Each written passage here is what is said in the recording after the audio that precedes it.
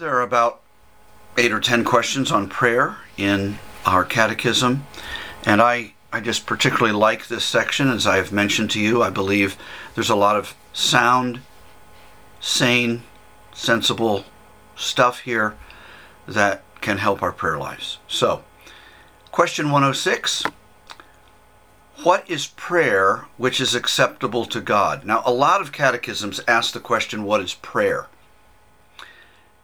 And they answer it as if the person, that everyone is thinking about it and involved in the question is a Christian. And that's a mistake, of course. And something that Baptist and Congregational, Independent, and other churches often do a little bit better on is recognizing that when we ask questions like this, our spiritual standing before God makes a difference in what the answer is. So this is not what is prayer. This is what is prayer which is acceptable to God. And here's the answer. Acceptable prayer is an offering up of the desires of the righteous unto God for things agreeable to his will, in the name of Christ, by the help of the Spirit, with confession of sins and thankful acknowledgement for his mercies. Right? There are many of the questions in this catechism that would be beneficial to memorize. I personally like this one. This is in my top 10 of memorize out of this catechism, because I think there is, again, a lot of just plain sane scriptural counsel here. I'm going to refer to Proverbs 15:8 probably more than once. So here's that verse. The sacrifice of the wicked is an abomination to the Lord. So that form of worship is abominable to the true God. But the prayer of the upright is his delight. So question number 1, whose prayers does God hear? And the short answer is, God favorably hears only the prayers of the righteous. That's biblical. That matches our catechism here. God favorably hears only the prayers of the righteous. That is, only theirs does he notice with approval or take heed to.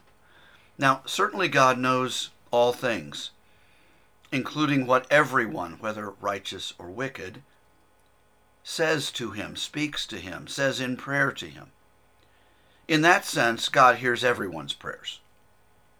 When the unsaved call out to the everywhere present God, he knows what they say. In that barren sense, he hears their prayers. But he doesn't heed their prayers. He hears, we might say, but he's not listening. That would be one human way to say it, perhaps. Only to the righteous has he committed to not only hearing, but heeding, and that means to answer their prayers. 1 John 5:15, and we know that he hears us. If we know this, we know that we have what we asked of him. Proverbs 15:8 that we just quoted. The prayer of the upright is God's delight. In that verse, the proverb, there is a similarity and there's a contrast. The similarity is that both the upright and the wicked bring religious worship to God. The contrast is in God's response to it. The wicked man's worship, God finds abominable. That's a big word for repulsive or vile or offensive. But the worship, specifically the prayers of the upright, those things are his delight. It pleases him. He approves of them. A similarly plain text is Proverbs 28:9. If anyone turns a deaf ear to the law, even his prayers are detestable. So notice that to God, the prayers of the lawless are detestable. This is very strong language. He isn't just, again, in human terms, just a bit unhappy. He's not just annoyed with their calling on him. He loathes or despises their prayers. Again, in the simplest sense, we can say that he hears them. But what he hears is a cacophony. If we were to put it in smell language, which the Bible often does when it comes to prayers, a sweet odor, a sacrifice, well, these would be a stench in his nostrils. They're not a sweet odor. The truth is that if a man turns a deaf ear to God's law, God will turn a deaf ear to him. It's really just that simple. All right? So whose prayers does God hear? God favorably hears only the prayers of the righteous. Now, given that answer, which I think is consummately biblical, very commonly a second question immediately follows. Well, then should the wicked pray? I mean, what's the point of unbelievers praying? Should the wicked pray? And the short answer is yes, they owe prayers to their Creator. Prayer is a part of natural religion. Men are born with the knowledge that there is an eternal, all-powerful God to whom they owe worship. And so it is in them to pray. Now, sin, of course, warps their conception of God and it perverts the motives and methods of prayer, but men do naturally pray. And so they should, because they owe God thanks for all they are and have. And he is the one they should call on for forgiveness, for mercy, for salvation. So yes, the wicked should pray. But you say, it's a stench to God. Why should I aggravate God with my words? Because it's an even greater sin to not acknowledge God in prayer at all. This means if you're an unbeliever, the Bible says you are a wicked person. And the simple question we need to ask you is, in the day of trouble, when you need to cry for help, who will you cry to? Who will you pray to when trouble overcomes you or death approaches? There's only one God. There's only one who can hear your prayers. But you won't be listening. Not in order to answer in a good way. So this is a good reason to turn in repentance to God, because he always hears the sincere prayer of that. So should the wicked pray? Yes, they should. Are their prayers sinful and wicked? Yes, they are. But it's even worse not to pray, because they owe this to God. All right? Question 3. To whom should we direct our prayers? The short answer is to God alone. Psalm 65:2. O you who hear prayer, the psalmist says, to you all men will come. There's only one who hears prayer. That's the true God. All the examples of righteous prayers in the Scriptures are made to the true God. Jesus only instructed us to pray to God our Father, not to other gods or persons or beings. Think of it this way. Prayer is a part of religious worship, whether private or public. And therefore, of course, as a part of worship, it belongs to God alone. Prayer is not to be made to other so-called gods, to angels, to supposed saints with extra righteousness in their accounts, or to dead relatives. Not even Mary or Elvis. None of those are suitable people to pray to.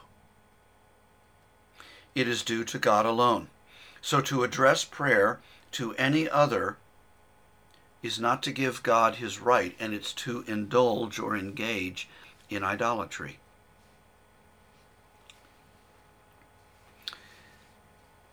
Questions about any of these questions?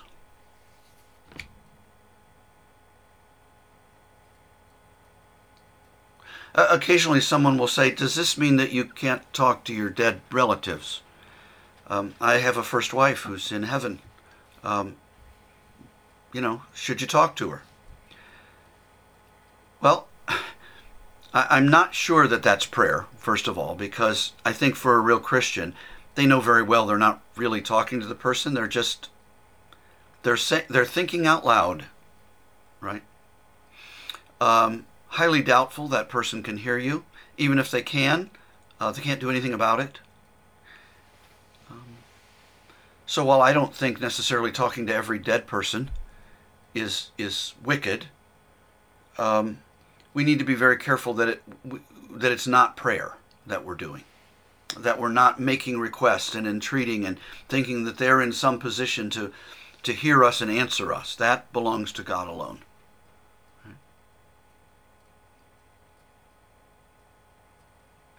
Question 4. What is the heart of prayer? In essence, what is prayer? I love the answer that's given. It's offering up our inmost desires to God. Fisher, my favorite Scottish catechist, period, says prayer does properly consist in petition or supplication. In other words, pleadings. Psalm 62:8, trust in him at all times, O people. Pour out your hearts to him. Psalm 25:1, to you, O Lord, I lift up my soul. Here we see prayer at its heart. It's a holy earnestness of spirit flowing from a sense of need to God. Bunyan puts it this way: prayer is a pouring out of the heart or soul to God. There is in prayer an unbosoming of a man's self, an opening of the heart to God, an affectionate pouring out of the soul in requests and sighs and groans. This is how the holy ones of old prayed. Think of Hannah in 1 Samuel 1, or David, or perhaps best, the Lord Jesus Christ, Hebrews 5:7. Real prayer is honest. Real prayer doesn't pretend that we're actually informing God or he doesn't already know,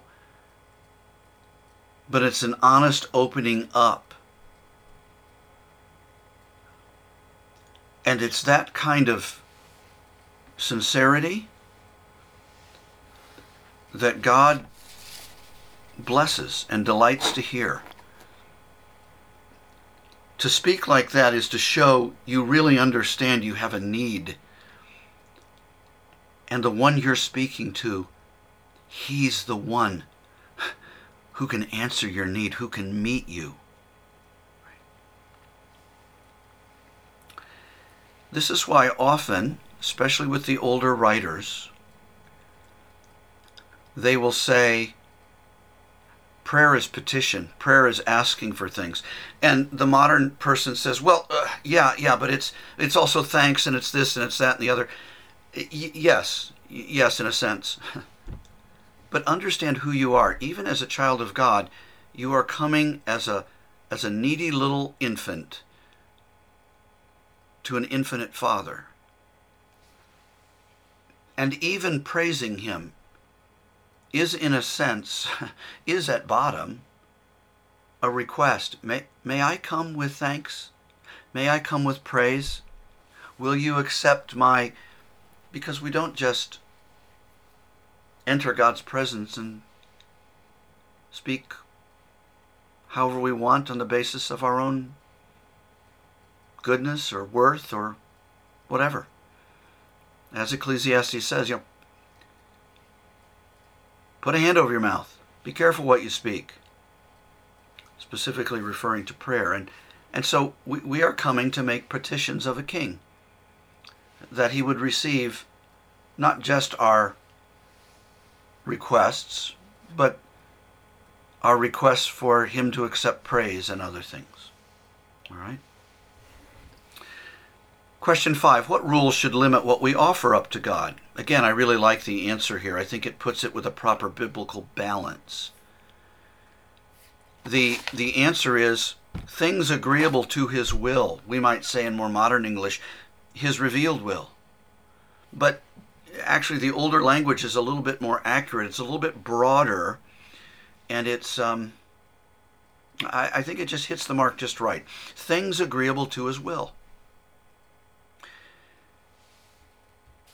1 John 5:14. This is the confidence we have in approaching God. If we ask anything according to his will, he hears us.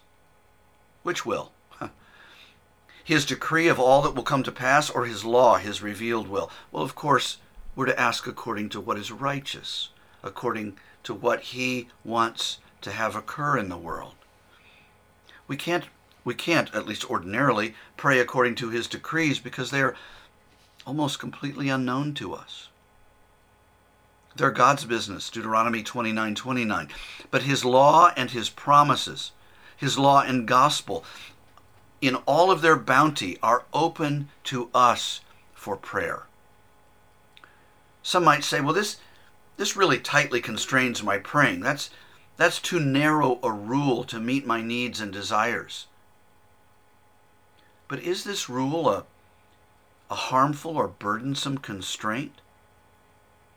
God's word says no. Ephesians 3:20. Now to him who is able to do immeasurably more than all we ask or imagine. We're in no danger in prayer of out asking God or having concerns or requests that he did not provide revelation about. Well, may we ask for bodily needs and temporal wants? Yes, as far as they're real needs and righteous and beneficial. Isaiah 33:15 and 16. He who walks righteously, his bread will be supplied and water will not fail. There's a promise to be claimed from Psalm 34:10. Those who fear the Lord lack no good thing. But as we will learn in the weeks ahead, spiritual mercies should have the preference in our request. Matthew 6:33, seek first the kingdom of God, and all these things will be added to you. Part of seeking the kingdom of God is prayer.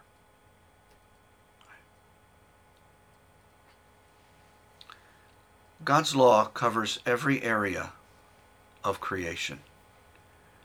And so there is always something appropriate in his word to help guide us in prayer. It may be very, very specific at times. It may be very, very general at other times.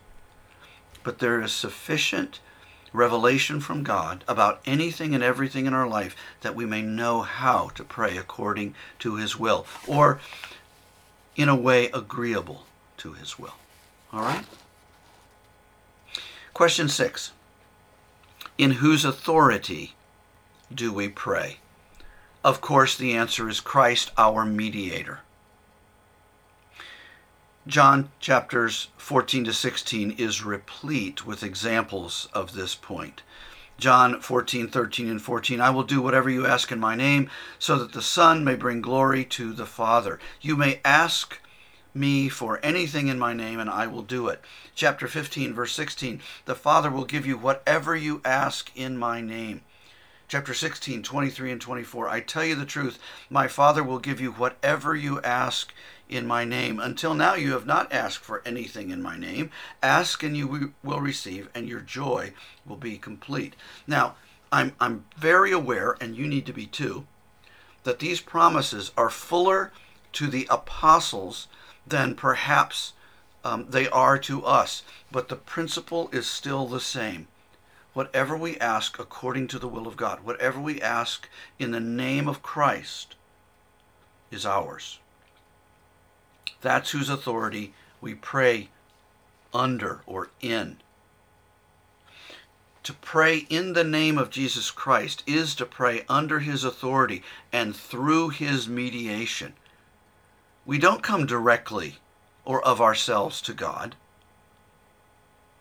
By ourselves, remember, God wouldn't hear us. But we come in the name of Christ, the only sufficient mediator between God and men.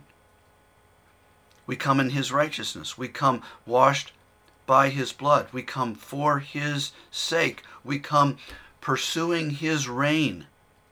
Well, when we come like that, in other words, in the name of Jesus, God the Father hears us. Now, there's much more that can be said about this, and we'll do that in later weeks. But I hope that's helpful. Christ, our mediator, is the authority by which we pray. Yes, we're sons of God, but we don't come outside of the Son of God. Right? His sonship is direct and immediate. Ours is earned by another. We're adopted as sons, not natural, right? Question 7, who helps us pray? Of course, the Holy Spirit. Zechariah 12:10 teaches us that we need the Spirit of grace and supplication. That's the Holy Spirit. As Romans 8:26 says, we don't know what we ought to pray for. That's why the first part of the verse says, the Spirit helps us in our weakness. That is our weakness in prayer. What does the Spirit do for us to help us pray? Here's what the larger catechism says by way of answer. By enabling us to understand both for whom and what and how prayer is to be made, the Spirit teaches us from the Word who to pray for. Kings, those in authority, pastors, the church, individual members of the church, all sorts of living men, even our enemies. The Spirit teaches us from the Word what to pray for each of these and how to do it, with understanding, faith, sincerity, fervency, love, and perseverance. Finally, the Spirit intercedes for us when in pouring out our souls we can only groan. You know, often we feel so terribly inadequate in prayer, and we are, and that's all right, because we have not only a mediator,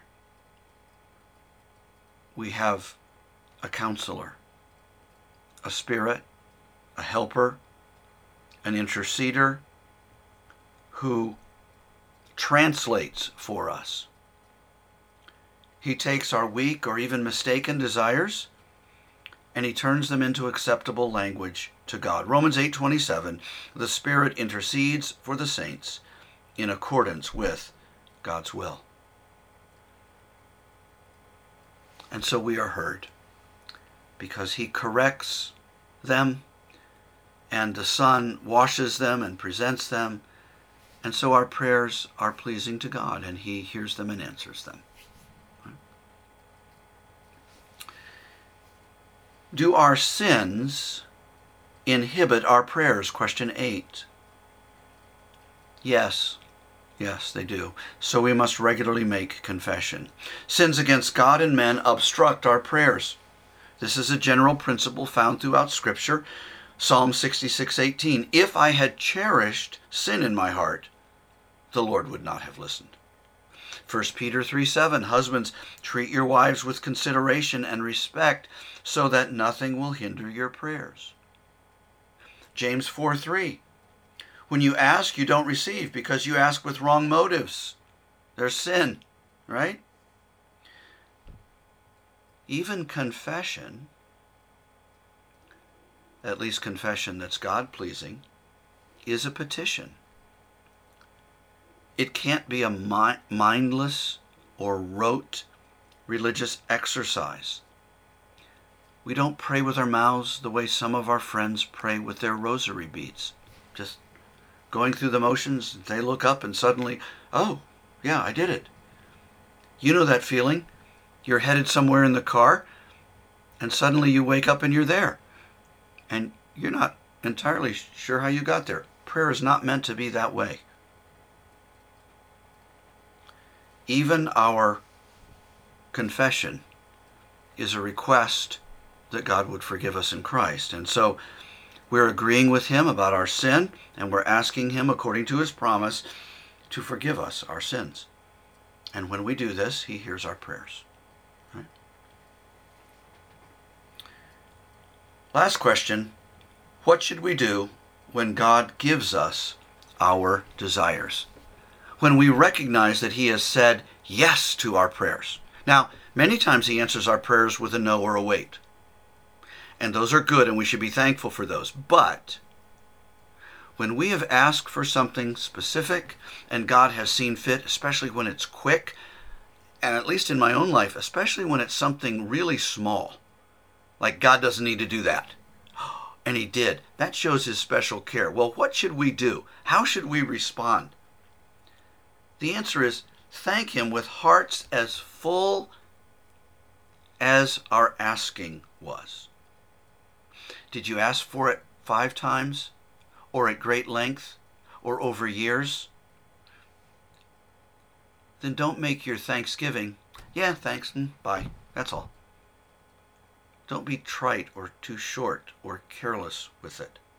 Think of Hannah in 1 Samuel 2. She begged God for the desire of her heart to have a son. She did it for a long time. And when God granted it to her, she thanked God regularly for years. We need to watch lest we be guilty of being ungrateful and always just being worried about getting from God and never saying thank you. That's bad enough between human beings, human friends, but between us and God, we ought not to be that way.